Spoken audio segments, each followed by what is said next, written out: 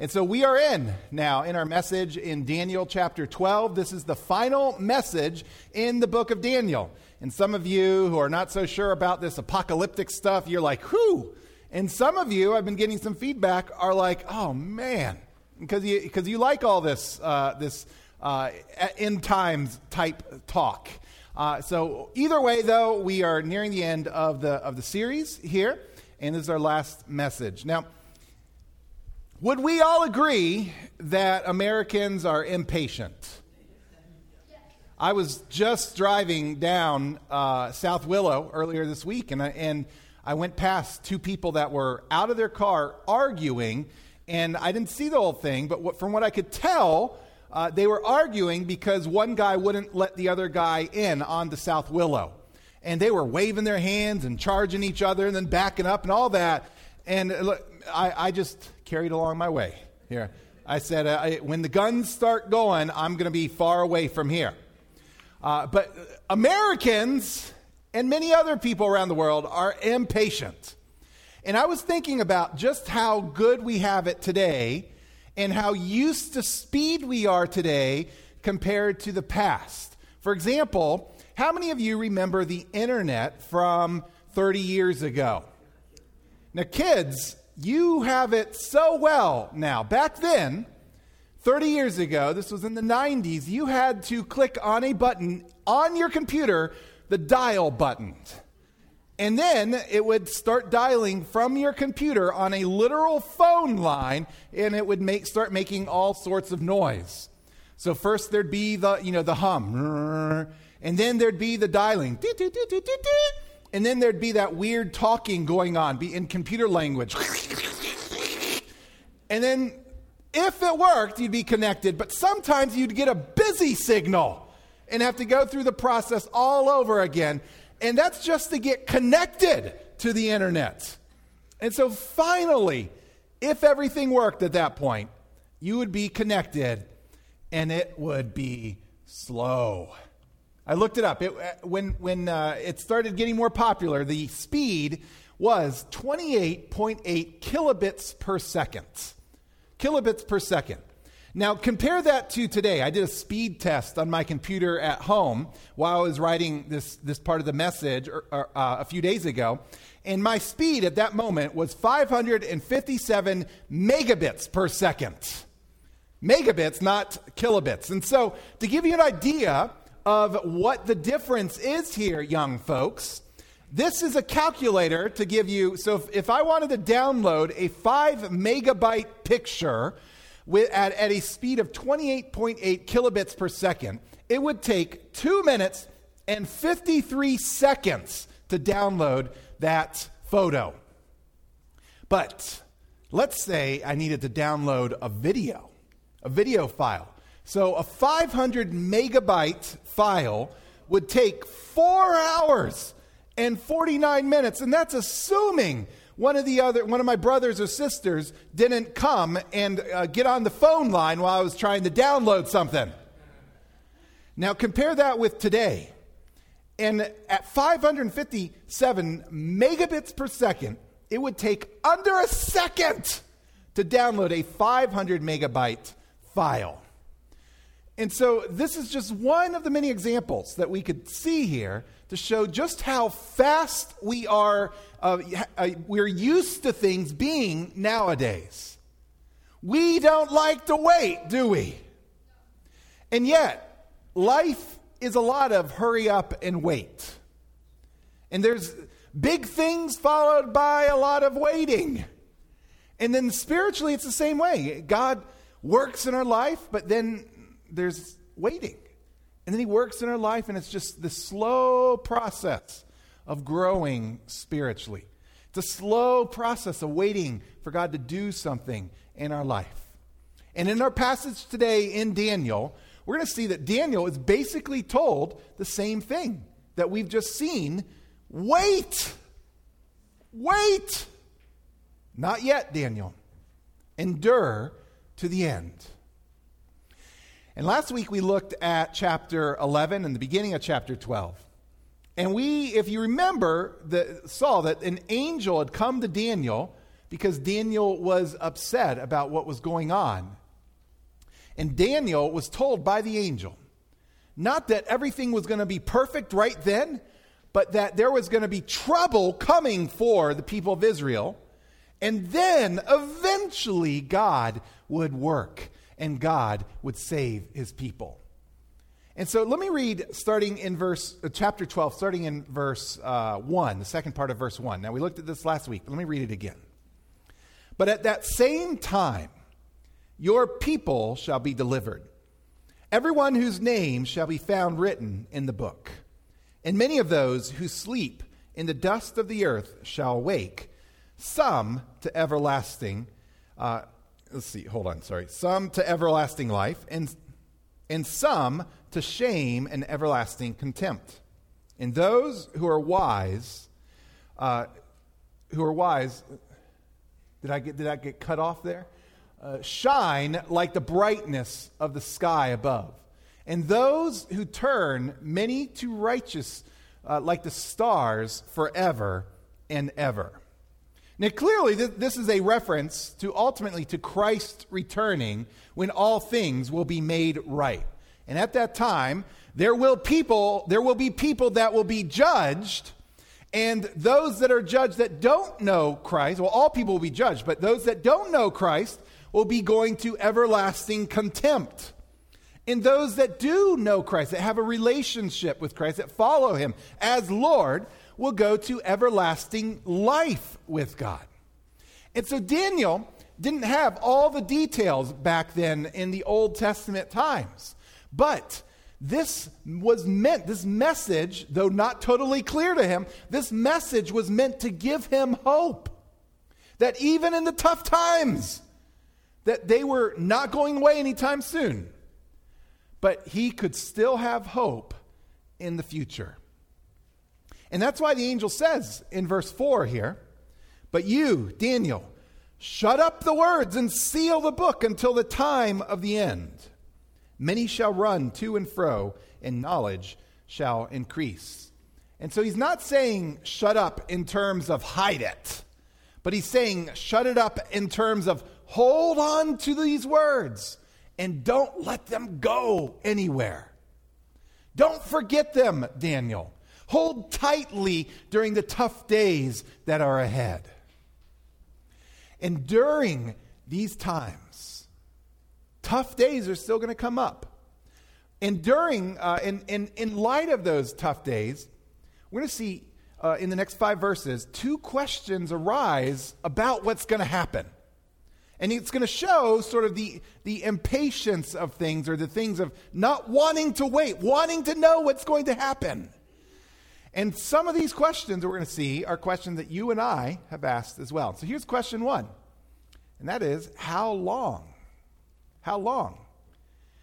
And then I, Daniel, looked, and behold, 2 others stood, one on this bank of the stream, and one on this bank of the stream. And someone said to the man clothed in linen, who was above the water of the stream, how long shall it be till the end of these wonders? So the person is saying, how long, O Lord? You're talking about these amazing things happen. But Lord, when is it going to happen? You're saying you're going to do these things, but when are you going to do it? Have any of you asked God a question like that? And the angel answers the first question with these words in verse 7.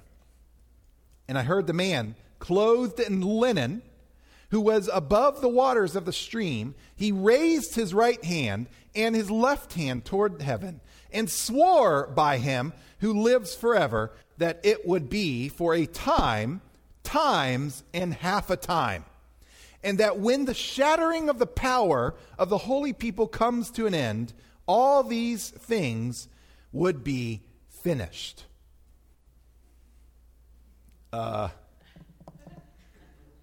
Well, thankfully, he goes into a little bit more detail in verse 11. Let's skip ahead to that.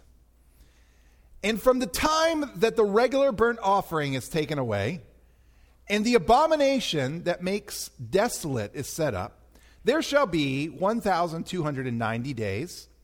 Blessed is he who waits and arrives at 1,335 days. Everyone clear now? Now, as I've said before, from the beginning about apocalyptic literature, we don't want to get distracted in the details here and miss the bigger picture. And so the bigger picture, as we're going to walk through it, is very clear. And I'll get to that in just a moment.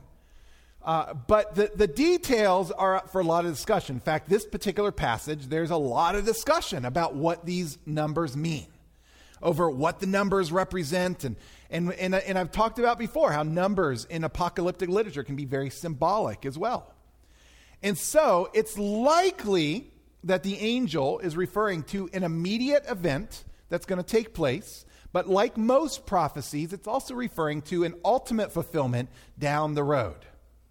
And so, some of you, though, are not happy with my very brief description there. You like the details. And so if you're more broad here, just hang on for just a moment. And I tried to come up with a good explanation of this on my own, and I was just starting to get a headache.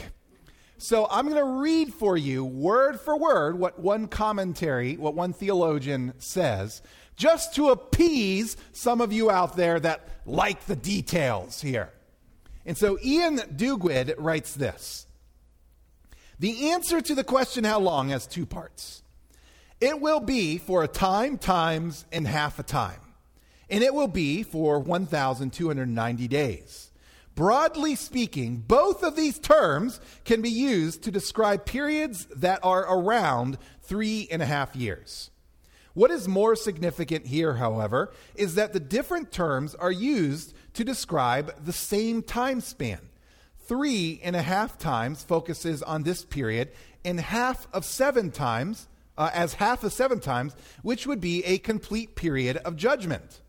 In contrast to such a complete period of judgment, this period of trials is limited, cut short in its length. Meanwhile, 1,290 days focuses on the precision with which the period is measured.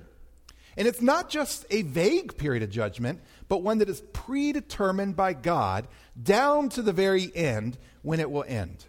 A third note is sounded by the inclusion of the additional figure of 1,335 days in Daniel 12:12, which adds 45 days to the 1,290-day period and tells us that the saints will need to persevere all the way to the end of this longer period.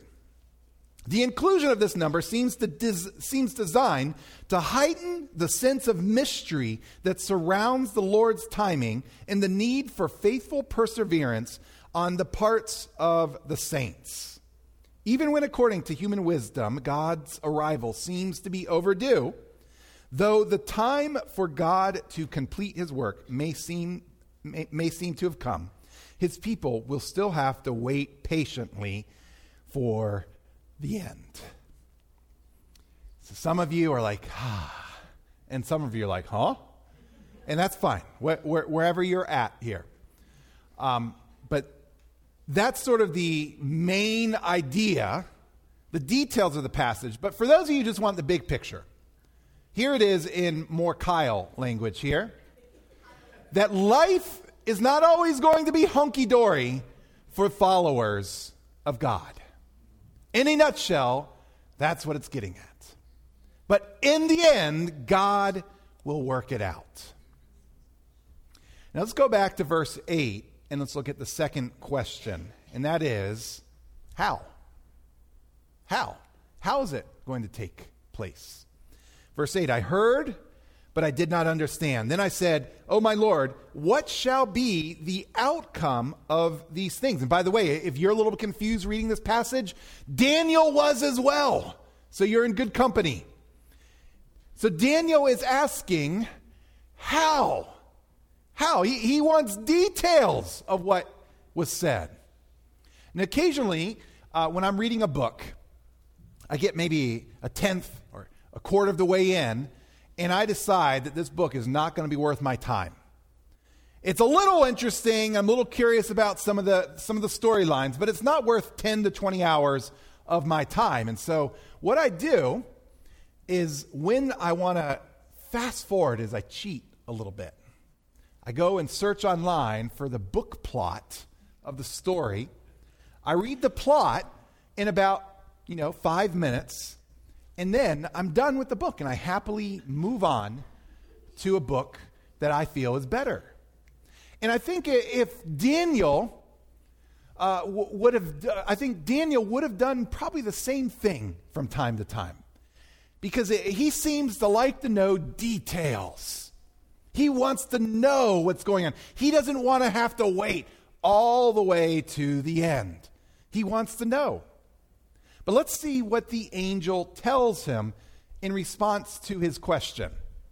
He says, "Go your way, Daniel, for the words are shut up and sealed until the time of the end. Many shall purify themselves and make themselves white and be refined, but the wicked shall act wickedly. And none of the wicked shall understand, but those who are wise shall understand." Skipping ahead to verse 13. "But go your way till the end, and you shall rest and shall stand in your allotted place at the end of the days." So the angel is essentially telling Daniel, mind your own business and keep doing what we've told you to do. Just keep enduring. He's saying, Daniel, you do what you're supposed to do, and you leave the rest up to us.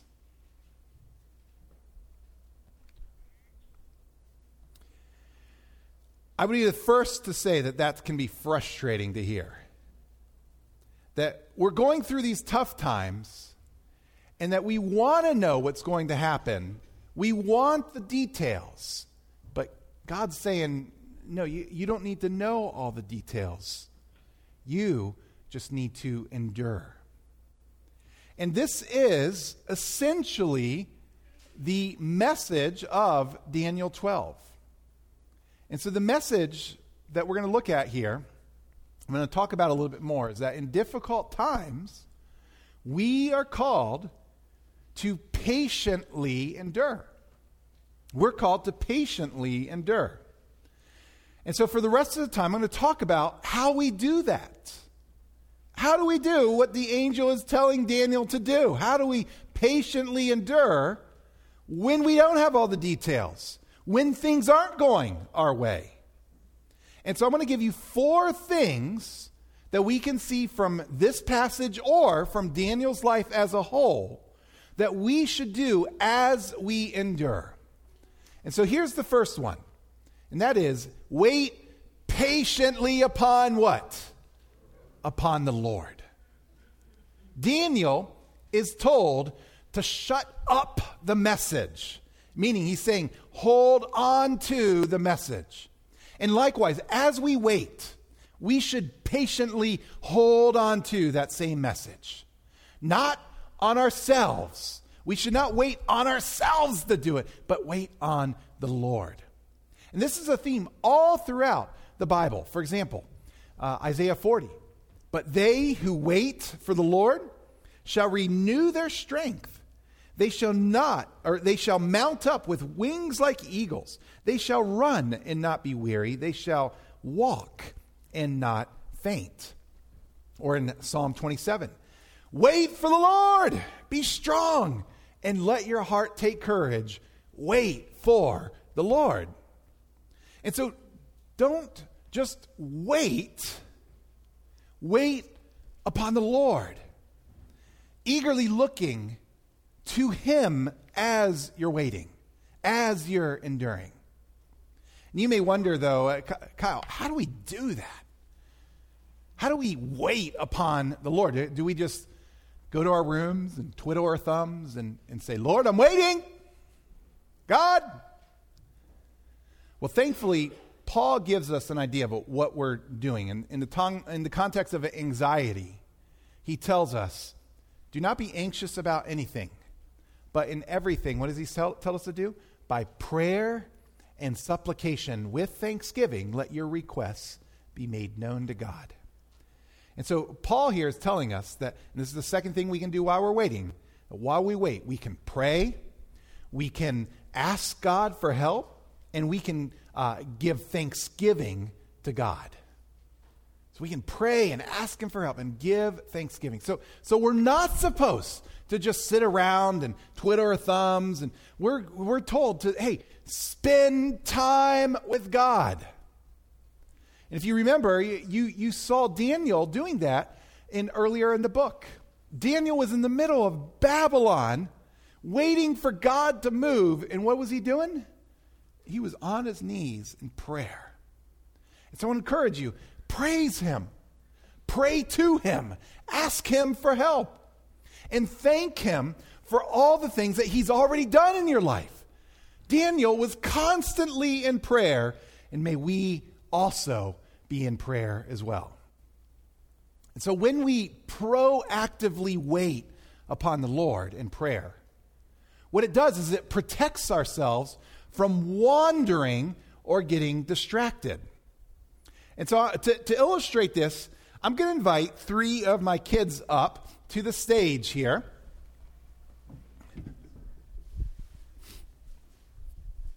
So come on up here. So this is Grace here. Grace is in the front. So Grace, why don't you stand right there? This is Julia. Julia, you can stand right there. And Paul, why don't you stand right there? Julia, come on right over here. Thank you. So if you hadn't noticed, they at times can be distracting, to put it mildly here. And so for this illustration, they're going to play the role of distractions. And so go ahead and you can go ahead and just start calling my name.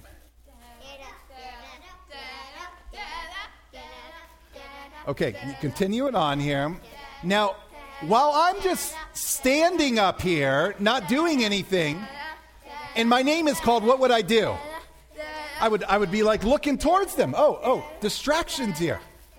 But I see that they want me, and maybe I've just said something to them. Maybe I've just looked at them, but they're calling my name more and more.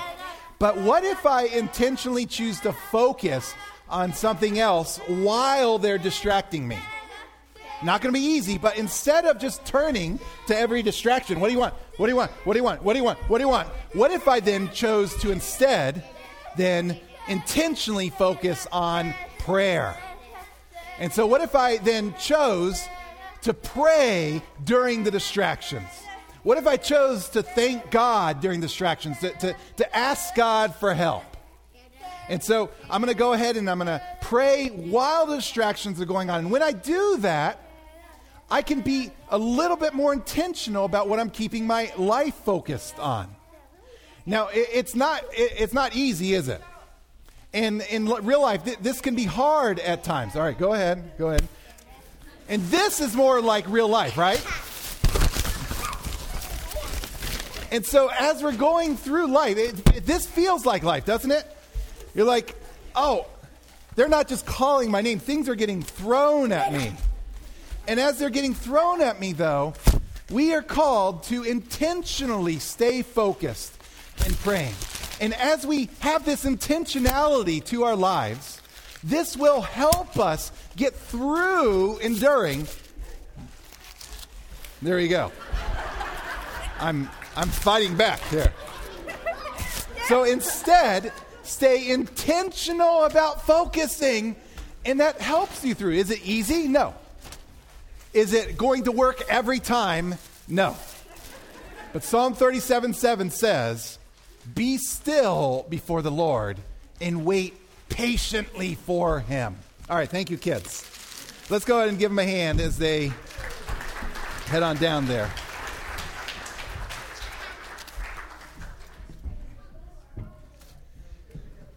Here's the third thing that we can do.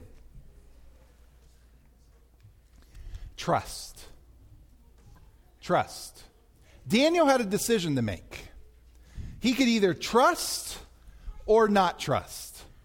But he chose to trust what God was saying through the angel.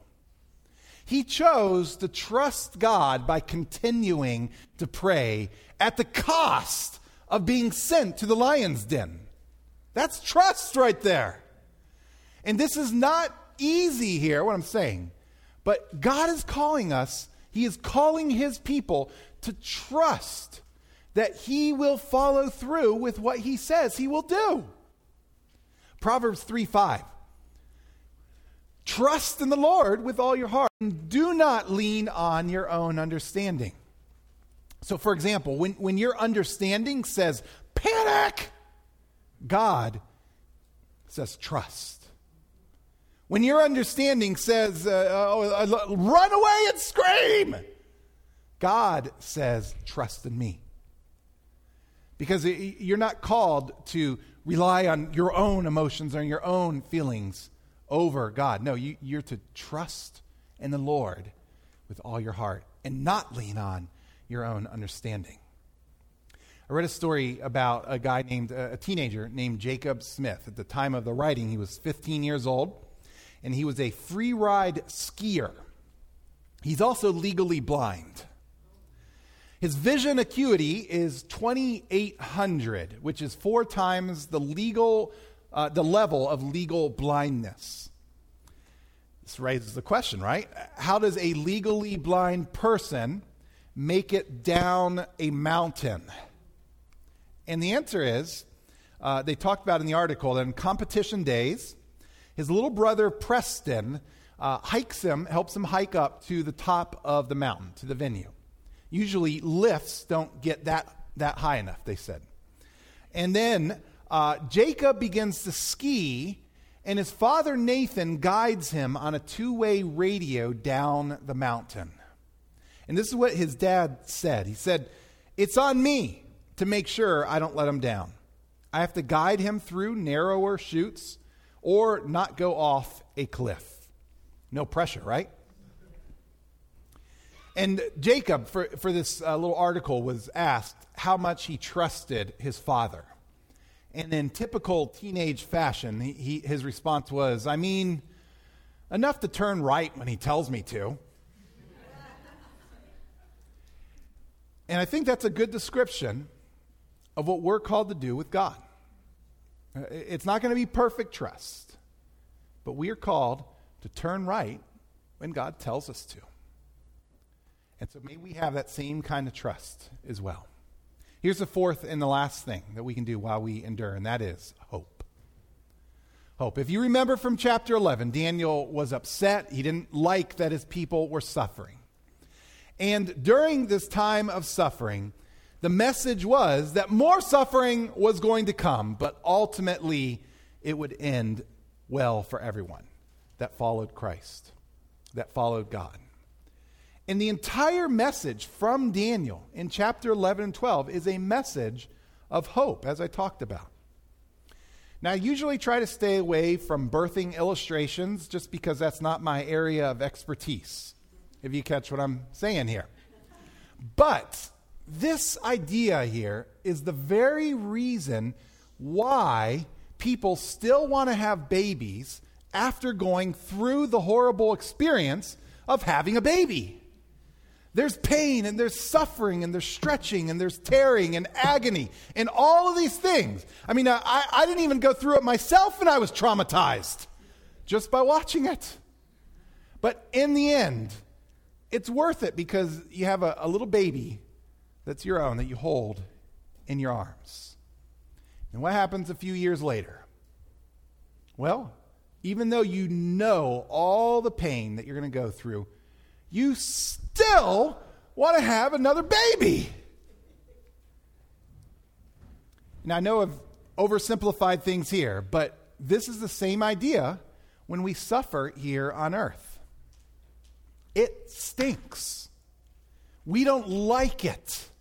And God's not going to take away all the pain here on earth for us. But wait.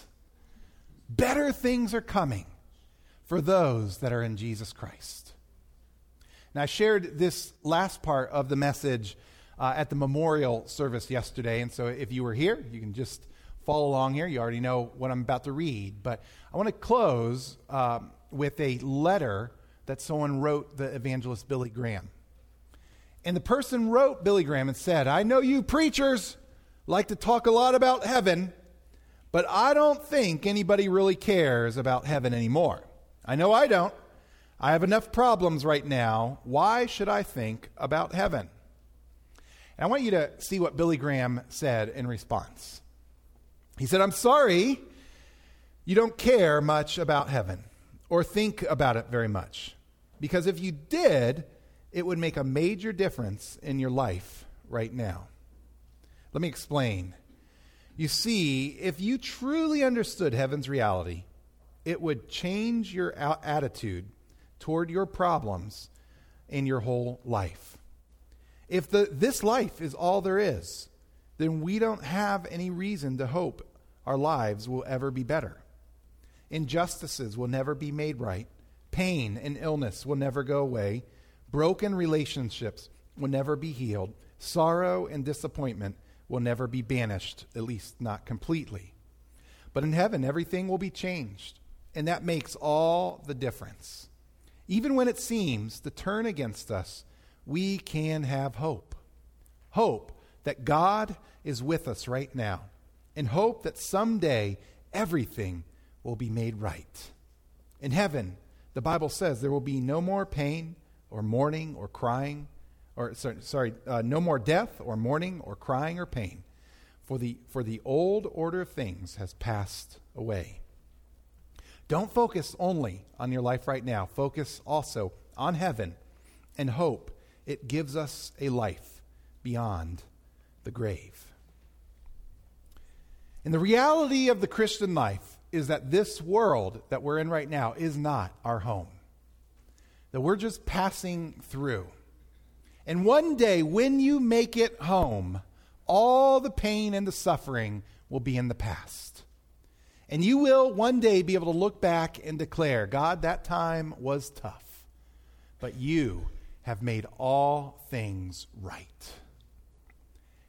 But until then, church, endure and hope. Daniel didn't always know what was going on. At times, life was hard for him.